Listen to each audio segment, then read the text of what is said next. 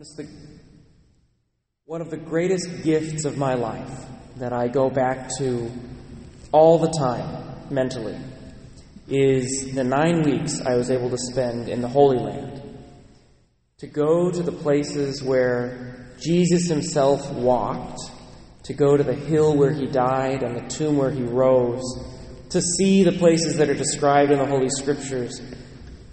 It's something that I can't even truly describe how important and meaningful something like that is.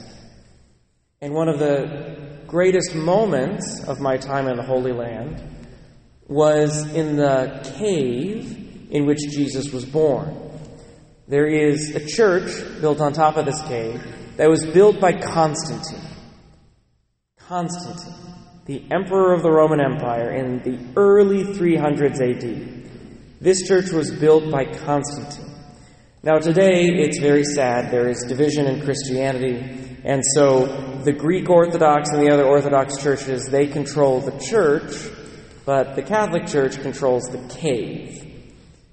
That's normally a point of sadness, except when you're a Catholic seminarian in the Holy Land, and the Franciscans know that you're seminarians, and the Franciscans who run this let you spend an hour in the cave all by yourself.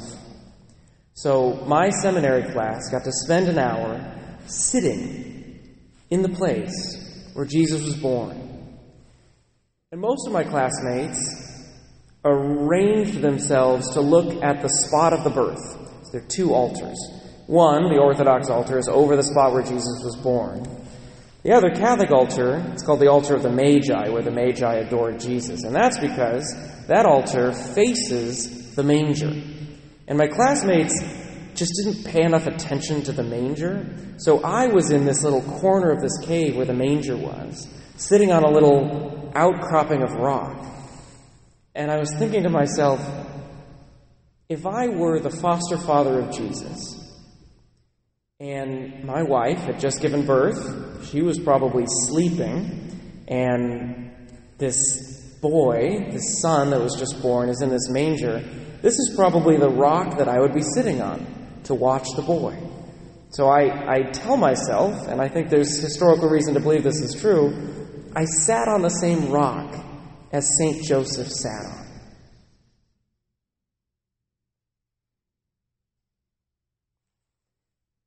I looked at the same manger that held our Lord Jesus Christ. I was there. I saw it and I prayed at it. The Christmas story isn't just a story. It's not something that we tell ourselves. As far as stories go, it's a great one, right? If it were fabricated, it would have taken a genius author.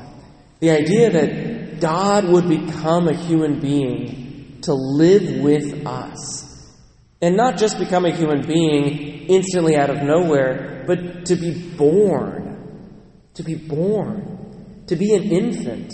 To grow and to learn. It's an incredible story. But it's impossibly more incredible when you realize this actually happened.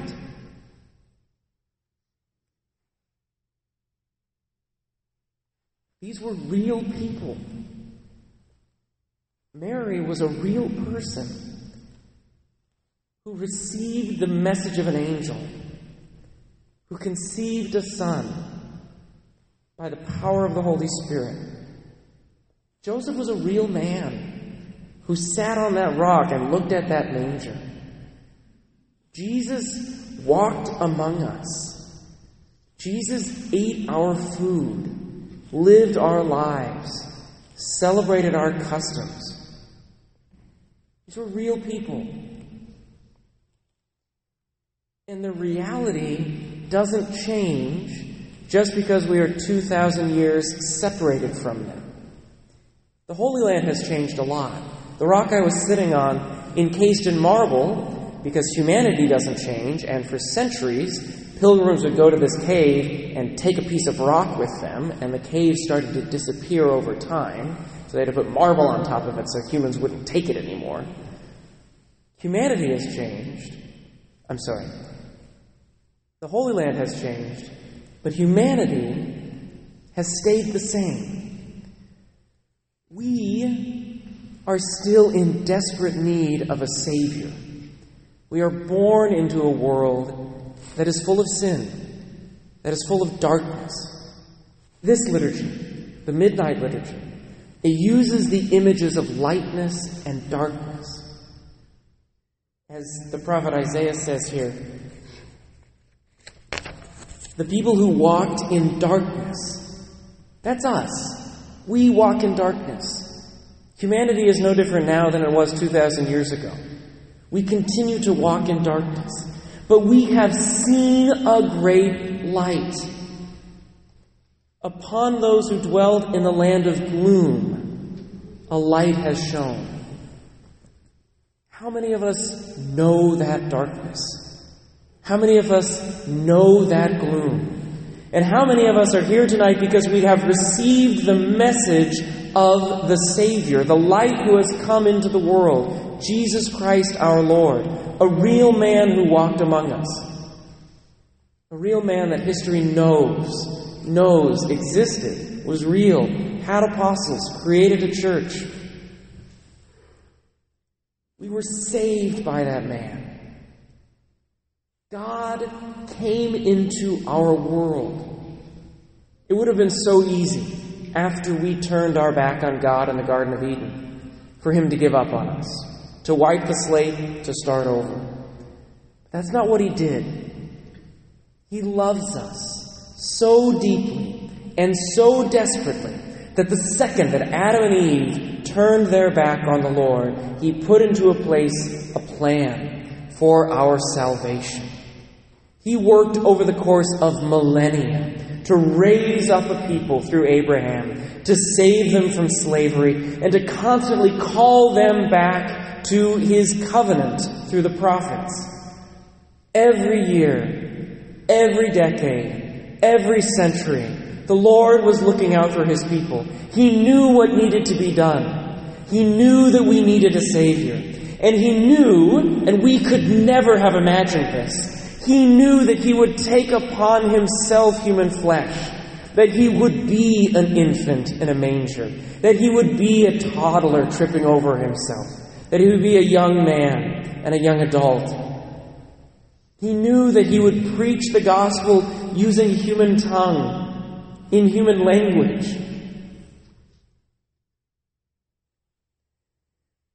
He knew that He wanted to live a human life because of how desperately He loved us, how much He wanted to be with us, how incredibly He wanted to share with us everything that we are and everything that we experience, even up to the point of death. Even that, He said, I will not allow my people to be alone, even in that.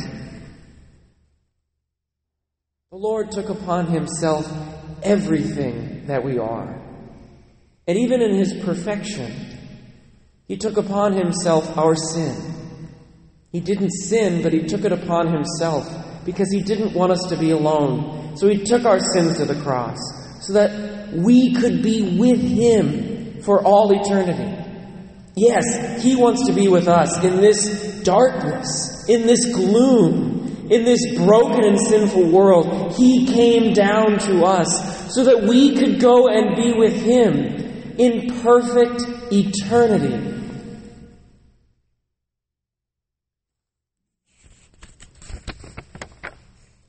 Imagine being a shepherd in the fields of Bethlehem. Another place I am privileged to be able to picture in my mind.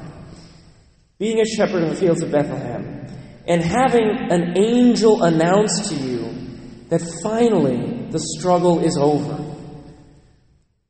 Biblical scholars will tell you the reason shepherds are featured, and particularly in the Gospel of Luke, which always focuses on the poor and the marginalized, is because shepherds were to the ancient world sort of like how we think of homeless folks today. They were outside of society, unwashed, marginalized.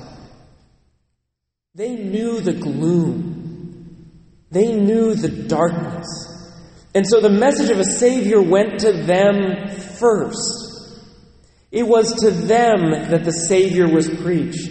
And it was they who were privileged to worship the Savior first, to come to Him in His humble beginnings, in this cave that was used to store animals, to go and to kneel with His mother and His foster father, and to receive the light that had finally come into the world. Imagine being that shepherd. Imagine knowing that the darkness was ended. That the hope, not just of you, not just of your parents, not just of your people, but the hope of the entire world was finally fulfilled. In your time, to have lived in that generation, how blessed they were. But we are equally blessed because the Lord has not abandoned us. He died, He rose, He ascended into heaven, but He ascended so that He could be with us just as powerfully today. The light comes into the darkness again every year. The light comes into the darkness again every day. The Lord has not stopped wanting to be with you.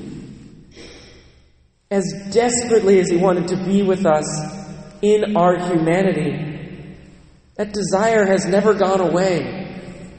He continues to come to us daily, hourly, every moment, in so many ways. The shepherds were doing their job. How many times has the Lord knocked on your door in the middle of the workday to remind you that He's there? How many times have we felt the pull and the prompting of prayer in times when we didn't expect it? Because He wanted to be with us in that moment. How many of us in this church today have stories of darkness into which the light has entered? Wherever there is darkness, the light wishes to enter. Wherever there is gloom, there is the message of hope. The Lord deeply desires to be with us. And I would be remiss if I didn't mention that the Lord desires to be with us in such a powerful way that not only did He take upon Himself human flesh, but He also gives Himself to us in the form of bread and wine, turned into His body and blood, every Sunday, every day, if we want it. He humbled Himself to take upon Himself our nature. How much more humble is He that He would be in the appearance of food, the Creator of the universe, here on this altar, in bread and wine. It's not lost on the sacramental imagination that in Hebrew, Bethlehem means house of bread.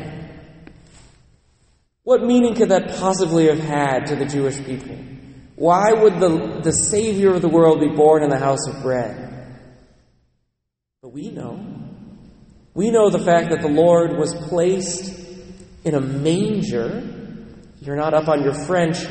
A manger comes from the word to eat. It's the thing that animals ate out of. The fact that the Lord was placed in a manger, in an eating trough, is a prefiguration of the bread of life that we eat every Sunday, every day, that we receive whenever we want Him to be with us.